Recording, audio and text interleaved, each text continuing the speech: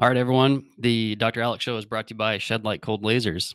And Shed Light Cold Lasers has been a game changer for us at HML professionally and personally at home. Personally, on a personal note, I had a very bad bout of vertigo. And I got probably 85% there by going to a few different functional neurologists over the years to help me out with it. Then I bought this. And this is a game changer because one, it's portable. That means I can take it to the office, use it on patients all day, make sure it stays charged, come on home, and then throw it in my pocket and use that home. And this is what cleared up my vertigo. Now, professionally, the way it's been the game changer for us in the office is that it has cut our results down by 50%. This can get used on just about anything, any disease disorder that you can think of, it can pretty much get used on. Now, as far as how it has helped us out, it's cut everything down by 50% on our times. So when we're working with our kids with special needs, when we're working with our chronic neurological disorders, autoimmune diseases, to get those people into a good point that they're happy and that we're happy, times have been cut by 50%. You will definitely want to go check out shedlightcoldlasers.com or email Griswold at shedlightinformation@gmail.com, 518-338-6658.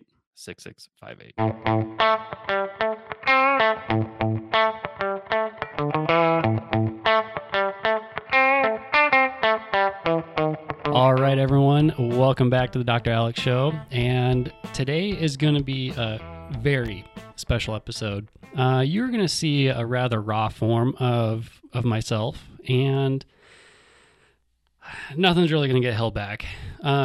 So I'm going to talk about what happened with our daughter. If I pause, it's because I'm trying to hold back tears. If I cry, just deal with it. I'm not sure what else to tell you there.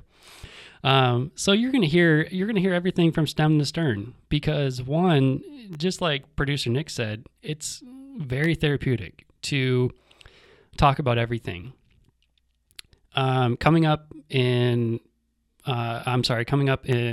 here at the end of September 30th, would be her birthday. And she was born September 30th of 2014, so she'd be 7. And even though 7 years is a long time, a lot of it is just raw still. And some of it is not easier, but more manageable to deal with. And I thought about doing the show, and I thought about what I wanted to say, and then I just kept getting distracted about everything that happened. So I don't really know where this is going to go. So we're going to see what happens. But our story with our daughter is the very reason why Dr. Lauren and I do what we do. It really put a flame under us to help people, kids and adults with chronic health problems, especially kids with needs.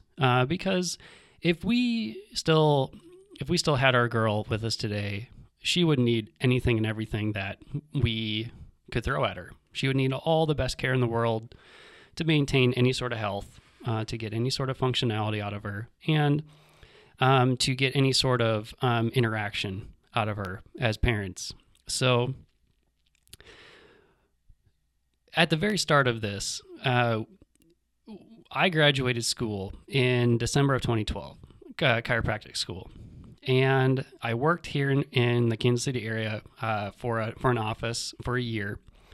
And before that year ended, around September of 2013, actually, I went to Chicago for a seminar. And in Chicago at the time was a mentor of mine, which I'll tell more about later. That's a fun story, let me tell you that. And we had dinner with him, his wife, and we were his wife at the time, and had dinner, and he showed us his offices, and he offered my wife, Dr. Lauren, and I jobs. And I thought, man, what could be better than to go work for the man that raised me in this profession? When I was 19, I initially saw him as a patient, and one thing led to another, and he got me into the profession. I went because I had really bad low back pain. Like, I had more low back pain as a 19-year-old than any grown man at the age of 50 should have. And he helped me a lot in a lot of ways. And I'm forever grateful for that. And he gave me every chance in the world to learn anything and everything about this profession because I switched my majors. I went and I worked for him in my undergrad years. I worked for him almost every day. And I learned the ins and outs of running an office. I wasn't a doctor at the time, obviously, but I learned about things I would like to do as a doctor, things I wouldn't like to do as a doctor, things that were my style, not my style. He took me traveling. We saw a lot of big, you can call them celebrity docs. Learned a lot about business, learned a lot how to handle patients, and learned about a lot of life in general. And I am forever grateful for that. So I thought, man, this would be awesome. I'll just go work for a mentor. Dr. Lauren can come along, and obviously we get to work together, which would be great. And so we did. We took the opportunity. We broke our lease at our apartment that we had, told our family that's what we wanted to do, and everyone was very supporting in nature, and we went to Chicago. So we get to Chicago and we start working right away in January of 2014. So I was only a year out. Myself, Dr. Lauren's a little bit further out of school at that point, but just a year out. And within, I think, 2 weeks of being in Chicago, we found out that we're pregnant. So we move away from family. We're excited. We're scared out of our minds. It's unworldly cold.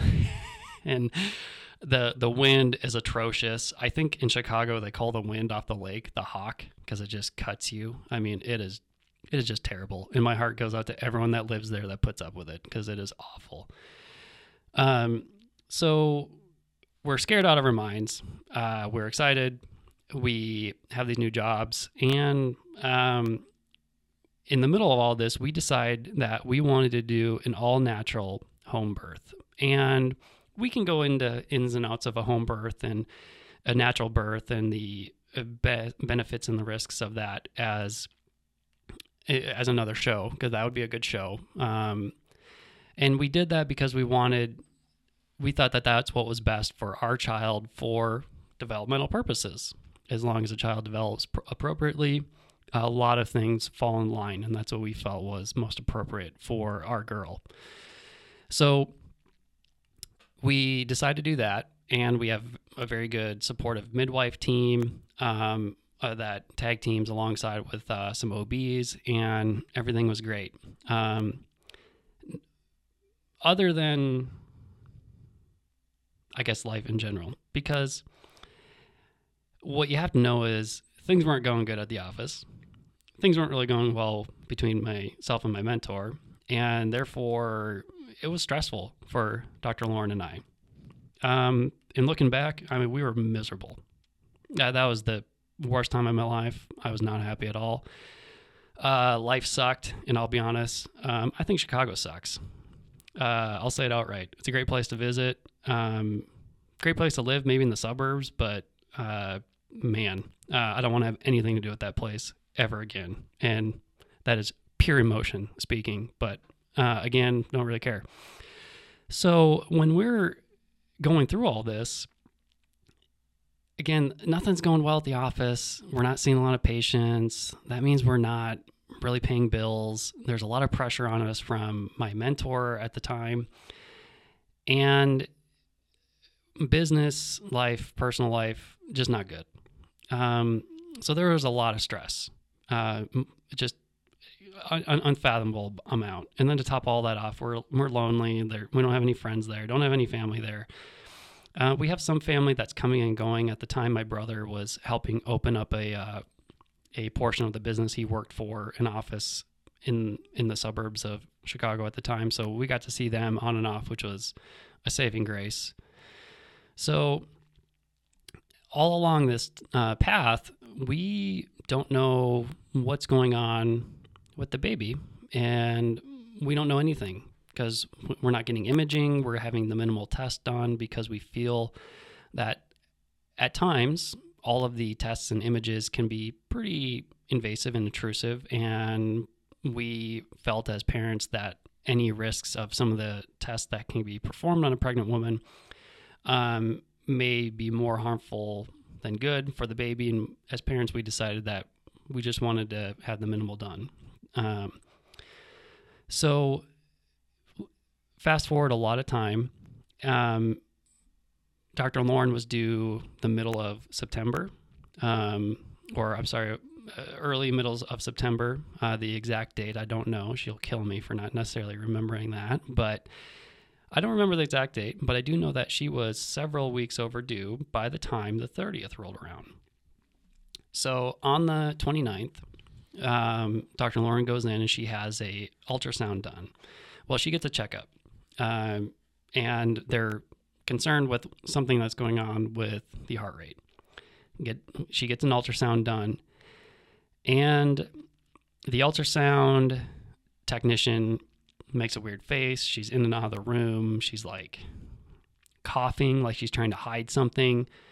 So she obviously seen something that she's not comfortable with at all. And we didn't know it at the time, but she sees something, and then we end up leaving because we don't find out what's going on because a radiologist has to read it. And I guess I apologize. This may have been more like the 28th, because the 29th, she had her checkup, and then they let her know what the ultrasound said. So that may have been what happened there. So either way, has the ultrasound, has the checkup with the midwife, and then that's when she finds out. So I'm not there because I have to be in office. I'm seeing patients while she's getting checked. And I get a phone call. Lauren is unworldly distraught, but I get a phone call from the midwife because Lauren can't even talk. And the midwife says there's something wrong. There is a chance, I think is what she said, that there is a congenital diaphragmatic hernia with Harper. We didn't know her name at the time. So she said there's a congenital diaphragmatic hernia with the baby. So I guess I'm completely freaked out. I don't even know what that is, first and foremost. But after a few other things that the midwife said, she basically said this is not good. It's basically time to go to the hospital. So I thought I was going to have to go pick up Dr. Lauren. So I basically pick up everything I have, leave.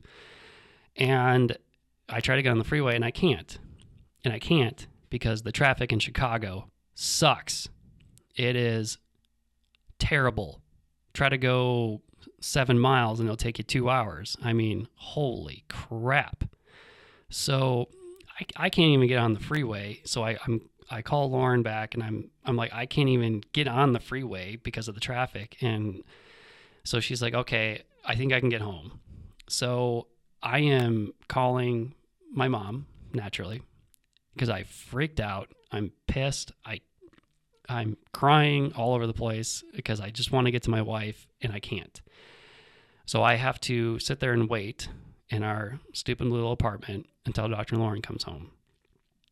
And then she comes home, and we're trying to wrap our heads around what's going on, and we're waiting on a phone call from the lead midwife, if you will. And she says, yeah, we need to get you guys to the hospital. And that's like a 4-letter word for us at this point, because we wanted to avoid the hospital because we wanted to have a baby in the way in which we think humans are meant to have babies. A whole nother topic, a whole nother show, if you will. So it's not that we're refusing, we're completely distraught, but we want everyone and everything to be safe. And so one of the next things I remember is she says, pack a bag because you're going to be there overnight. So I pack the gym bag that I still have. It used to be Dr. Lauren's dance bag, and it has her maiden name on it. It says L. Gatlin. It's a big black duffel bag. And I think Dr. Lauren packed some stuff, and I packed some stuff.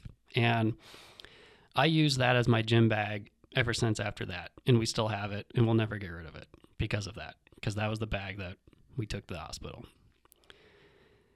And I remember one of the next things I remember is I'm standing across the bed, probably like finding a phone charger, and I see Dr. Lauren packing diapers.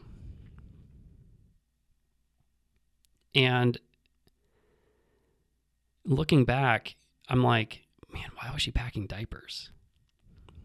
Probably because as a mom who is completely helpless, that's just about the only thing that she could feel like she could do for her baby was to be prepared and have some diapers. Was the hospital going to have diapers? Yeah, but she didn't know what to do, and so she's packing diapers. And I see her, and she's slouched over her belly with the babies all hanging over, and like the only thing she's thrown in there are a few diapers. And my first thought was like, what? How useful is that going to be? So anyway, looking back, that's what I think. So we get to the hospital, we get checked in, and nothing really happens. There's doctors in and out. There's midwives in and out. There's specialists in and out. They're basically like, everyone's gone for the day, so we can't do anything. I'm like, oh, great. But the next thing, this is in Hinsdale Hospital. Beautiful little hospital in Hinsdale. It's fantastic, by the way. I remember at the time, right around 2:30 in the morning, I woke up. I was in the hospital room with Lauren. She was on the hospital bed. I was on that stupid thing they call a couch with a little blanket and something that resembles a pillow. And I wake up and she's awake, sitting up. She's looking off to her left, and she's sitting straight up with her legs straight, which is amazing to me because I don't have the hamstring flexibility to do that. And she's just sitting there with her hands on her knees, looking off to the left. And I'm like, babe, what are you doing? And I'll be honest, I don't remember what she said, but she just basically said she's thinking about what's going to happen, and she's crying. And I think that was a point where she had a really bad gut feeling, and she may have known something very bad was going to be happening. And those two moments of her packing diapers and her sitting up in bed will instantly bring me to tears, and I don't know how I'm not crying right now.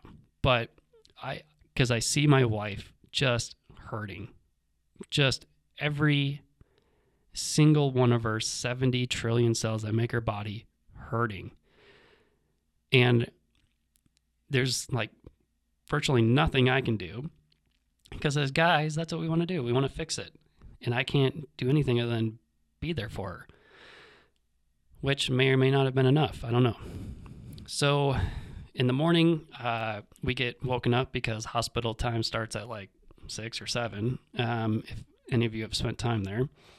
And that's when all the testing starts. So we end up getting a couple specialists coming in the room. We get the OB in the room. We get scheduled to go get an ultrasound. And that's the biggest thing I remember next is the ultrasound. We're in a small room with a nice dock. And mind you, up to this point, we don't know if we're having a boy, having a girl. We have names picked out for each, but that's part of the process of having natural birth. We have no idea. We don't know who it is or what it is. No idea. So we go in there and we have the test done. And being that she's a doc with all of her credentials for reading these things, she states right there that, yes, this is confirmation. She has a congenital diaphragmatic hernia. Still don't know much about this issue at this point. We just know that it is not a good deal. But we find out that at that point we have a little girl on our hands. And she goes, do you want to know? And we're like, Lauren and I look at each other, we're like, yeah. And she's like, yeah, you're having a little girl. So that's when we find out who it is. And then we still have our meetings with some of the docs, like we're having the team meeting on the birthing process and everything that's going to be happening. So we decide that we're going to have a C-section because at that point, Dr. Lauren hadn't ate for over 24 hours because she wasn't allowed to eat because there's the chance that she was going to have surgery, have a C-section. And so she hadn't ate. She's exhausted, stressed. And we decide to do what we think is best, which is a section so we can get the baby out. And then that will allow the baby to get put on a vent, a little ventilator, right away. Get a tube down her throat and get. Sorry, I can't think of the technical term at the moment. I apologize. To have breathing assistance. So everything goes well with the surgery. That's all fine. She comes out, and she came out like kicking and screaming, and that's where she got her nickname, Fighting Harper, because she came out and she did not want that tube stuck down her throat, and the neonatologist, Dr. Ioannidis, I remember his name. He was amazing. He's just like, I haven't had that hard of a time since like 1999 or something that he said. I don't know what it was. And he's done, I don't know how many hundreds of these. And he's like, that little girl gave me the hardest time. And that's where she got her nickname, Fighting Harper. So he finally got the tube in there, and she's breathing, because this is where I'll tell you, a diaphragmatic hernia, what it is the baby has a hole in their diaphragm. The diaphragm is a muscle that lowers every time you take a breath. That's why you're supposed to breathe with your belly first. Push that belly out. Who cares if it pudges out? You're supposed to breathe by pushing your belly out to let that diaphragm go down. And then if you need more air, then your chest comes out following. Anyway, let that belly come out, chest out, and then that's breathing 101. Well, the kicker is she had a hole in that diaphragm. Now, depending on who you talk to, what you read, this happens. Having a congenital diaphragmatic hernia happens anywhere from 1 in 1,800 to 1 in 2,500 kids. And it will take 50% of its victims. 50%. Maybe some NICUs, like at CHOP, Children's Hospital, Pennsylvania, and some other very well-recognized NICUs could claim less, but 50% is kind of right around where it's at. At least that's the last of what I read. Hopefully it's better. So there's a hole in the diaphragm, and that diaphragm separates the chest organs, i.e. your lungs and your heart, from your abdominal organs, like your spleen, your pancreas, your GI tract, your stomach. Now, there's different gradings of these things, and she had the worst. You name it, she had the issues along with it. So when there's a hole in the diaphragm, what that does in the developmental stages in the womb is it allows the GI tract, the spleen, liver, maybe the pancreas, stomach. It allows those organs to go up into the chest. And what happens is the lungs do not develop, and it puts a tremendous amount of pressure on the heart, and it messes with blood pressure, it messes with respiration. And then, as you know, from there, everything else is off. So that's where the child has a very hard time breathing. If blood pressure is too high, then that can cause a lot of organ failure, and then a whole host of cascading events after that. Now, with hers, it was bad. You name the organ, it was up in her chest. One of her lungs wasn't fully developed. Heart was really having a hard time. And she fought like hell. And when we were in the hospital, there were a couple days where she was doing pretty good. And this is where I got to say thank you.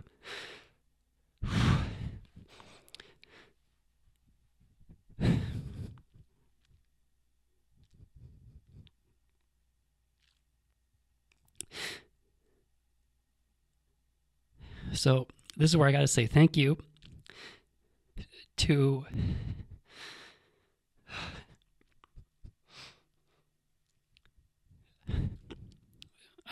this is where I have to say thank you to my brother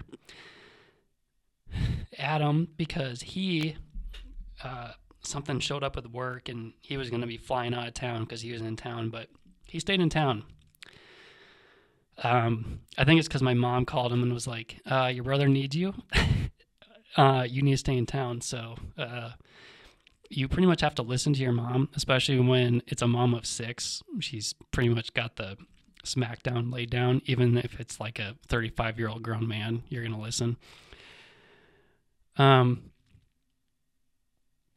So he stayed in town, which helped a lot, because we she stayed in Hinsdale for, I believe it was 4 days. Now, at one point, she's doing great. They're like, "Wow, this is insane. She's gonna do awesome." And I'll tell you, as a chiropractor, the one thing that helped was us doing our chiropractor thing. Did we adjust our kid? Hell yeah, we adjusted our kid. And I can go into a lot more depth on that. But if it weren't for my past mentor giving her an adjustment in the NICU and myself adjusting her, she would not have made it as long as she did. It was amazing. With the adjustments, it stabilized her vitals. It increased her pulse oxygenation. It lowered her blood pressure. It helped even kill out all her vitals, everything, even temperature at one point. And I can explain all that later, but just know that it helped. It was amazing.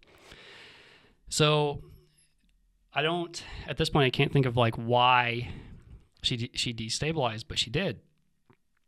I can't quite recall. This is where we got to have Dr. Lauren, but she wasn't doing good. And we decided that we had to send her to a hospital with more capabilities, mainly ECMO, which is basically a form of bypass. So we opted to bring her. We just hit the microphone.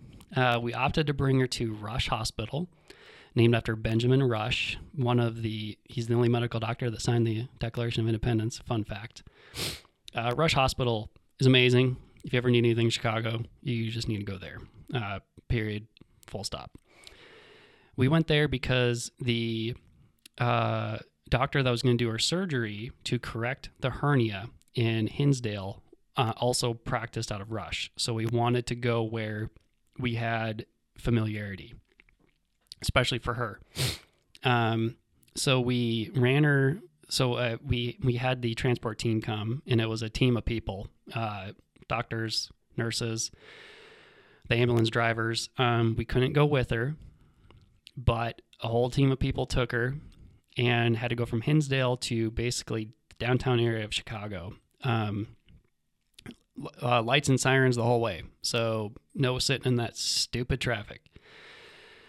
So after a bunch of time and energy in the team of people, they got her stabilized enough to get her to the ambulance, to get her on and get her there. And they said, don't call, or you don't need to come to the hospital right away. Go home, shower up, eat, and then meet us there. Okay. So we go back.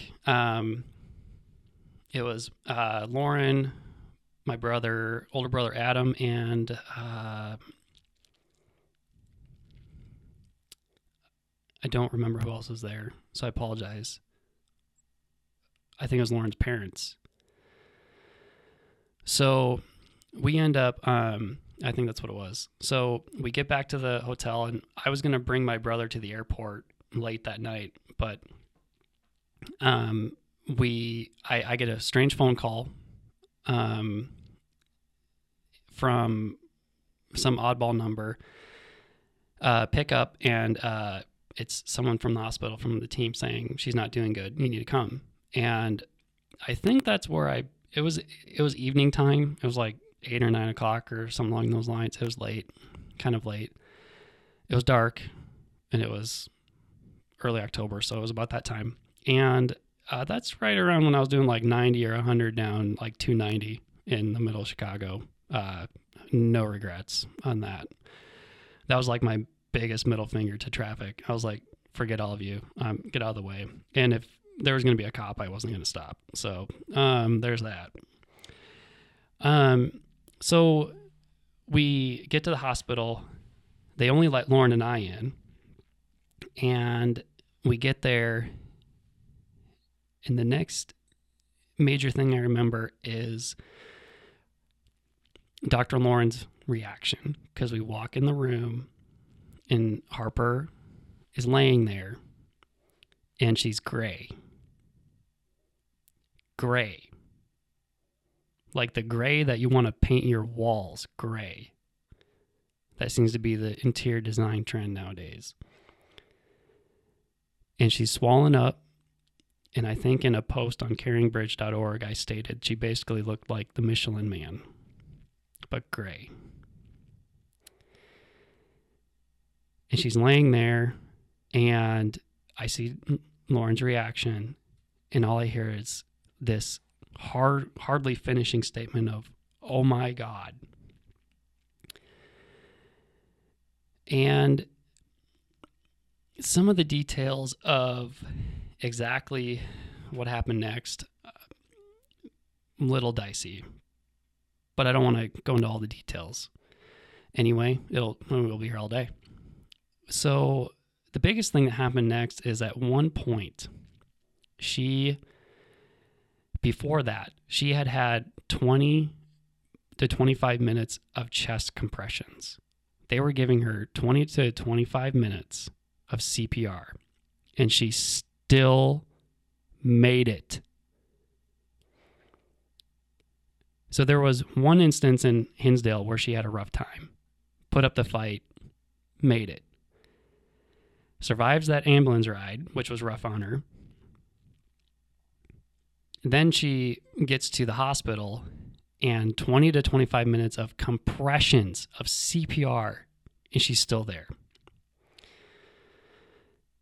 And that's why she's fighting Harper. So after that, the exact details again, don't know, but we had to get her on ECMO. So we got her on ECMO, which is a form of bypass.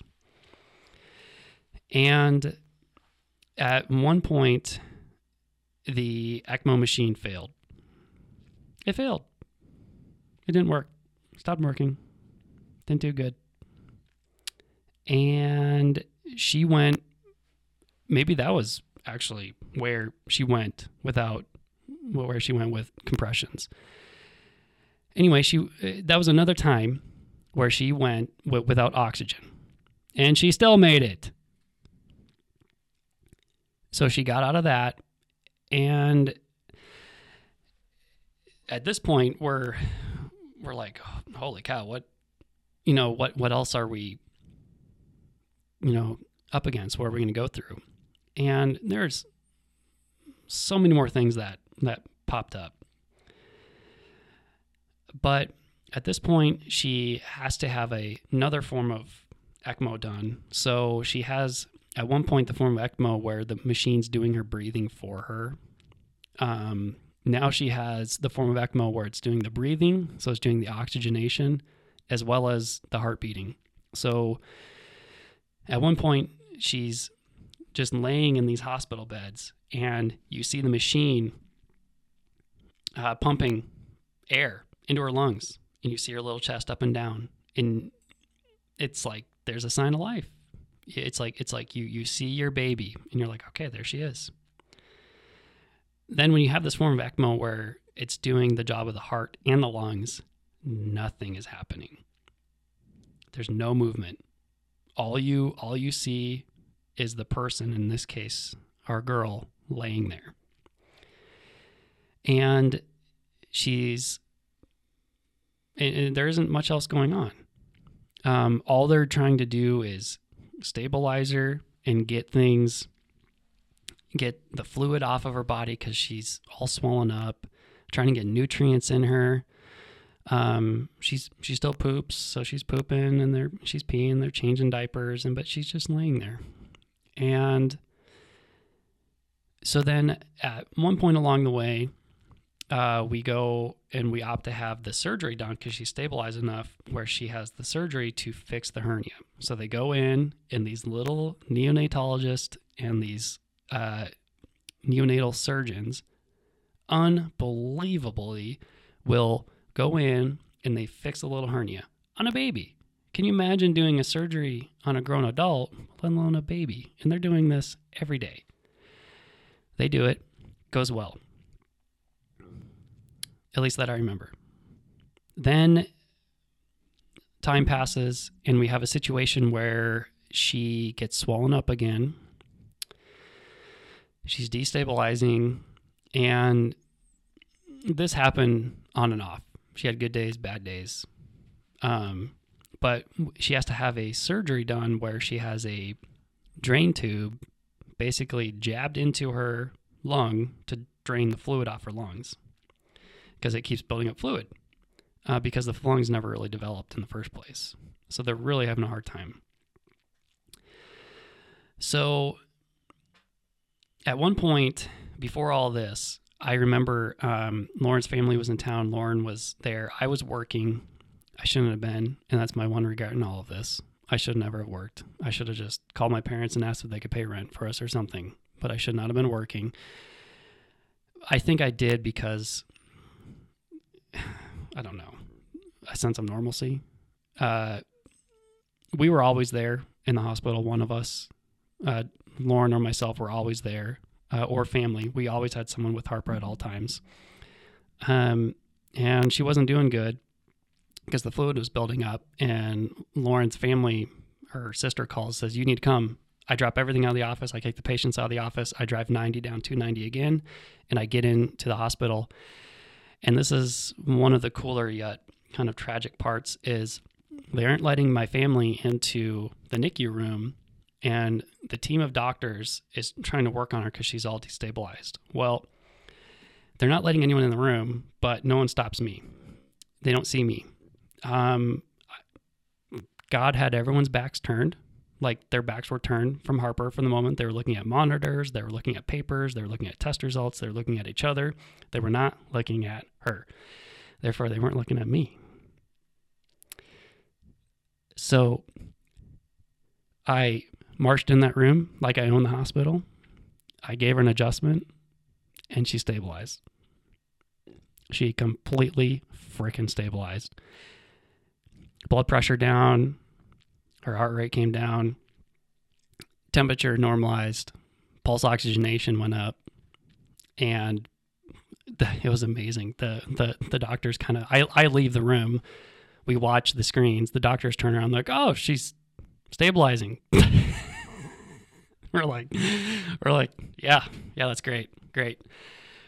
So I turned to, so they do their thing. I turned to Dr. Lauren. We're, consoling each other and talking to family. And so then she has the surgery, and there's only one man in the hospital willing to do it.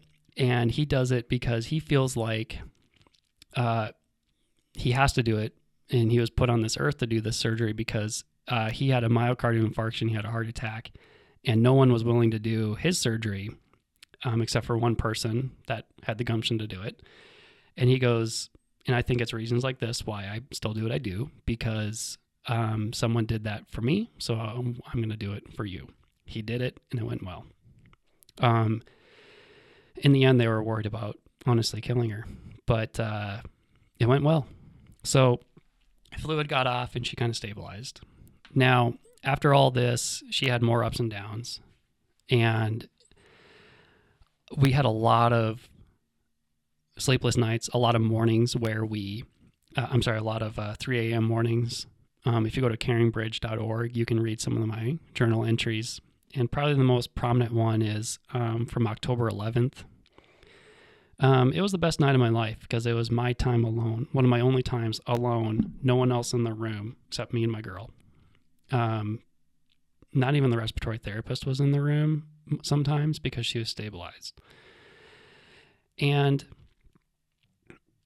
mind you, at one point when I was talking to the hospital staff and faculty and staff working on her, At one point, she had 2 neonatologists, a surgeon,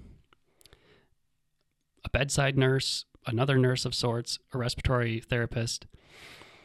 Anyway, at one point, she was pumping out about $25,000 of fees every 12 hours, about 50 grand a day, if not more. I can't even describe to you the bills that we paid, and we had quite a bit of it taken care of.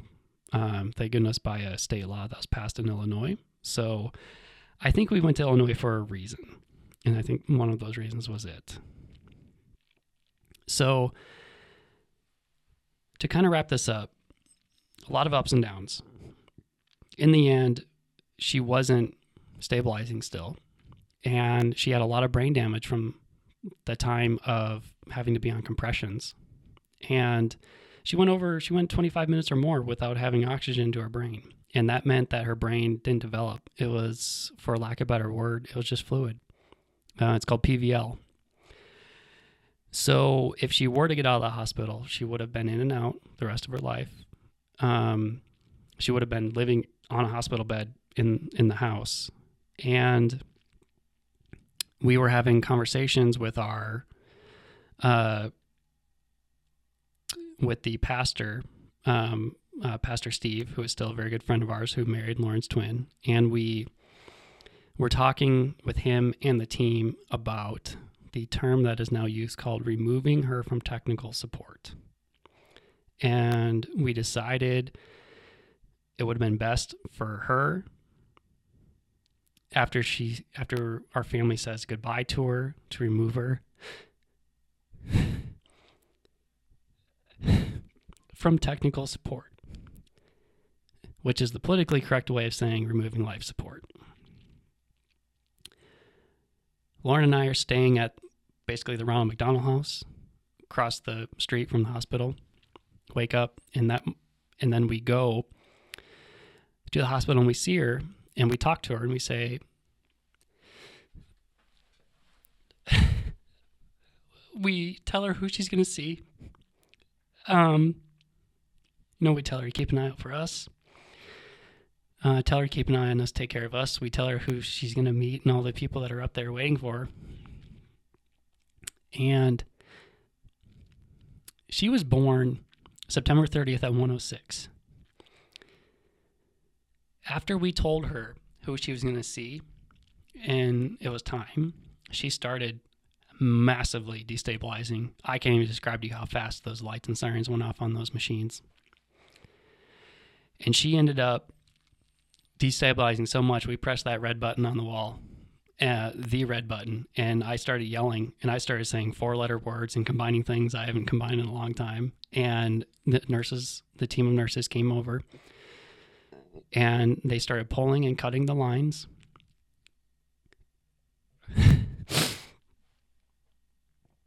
And at 1:06, she passed in her mom's arms.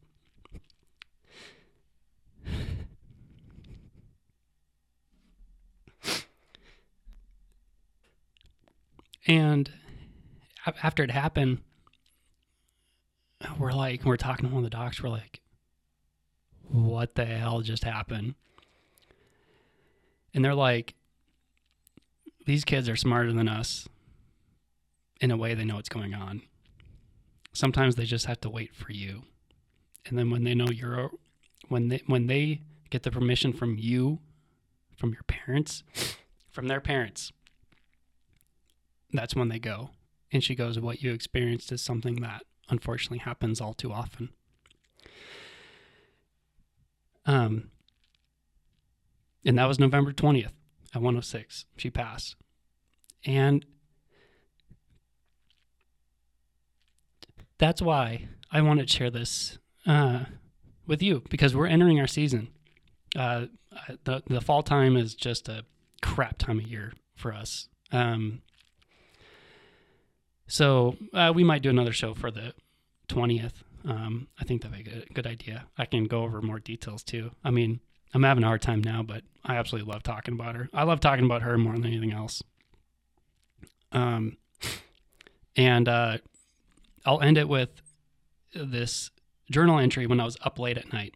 I was up late all night with her. Dr. Lauren asked me one day, it was like 2016, 2017, what's the best day of your life? I was like, the night I was up all night with Harper. She goes, really? Yeah. And she was like, it wasn't the day you met me? No. Was it the day you proposed to me? Nope. Was it the day we got married? Nope. Was it the day Kuiper was born? Her little brother? Nope. It was the night that I stayed up all night with her. And I just want to say I absolutely love talking about her. And she's why we do what we do. And September 30th is her birthday. She would have been 7. And in 51 days, November 20th is the day that she passed. And maybe you'll learn more about her and that after that. We should have Dr. Lauren come on. She's got more details. She'll remember more than me.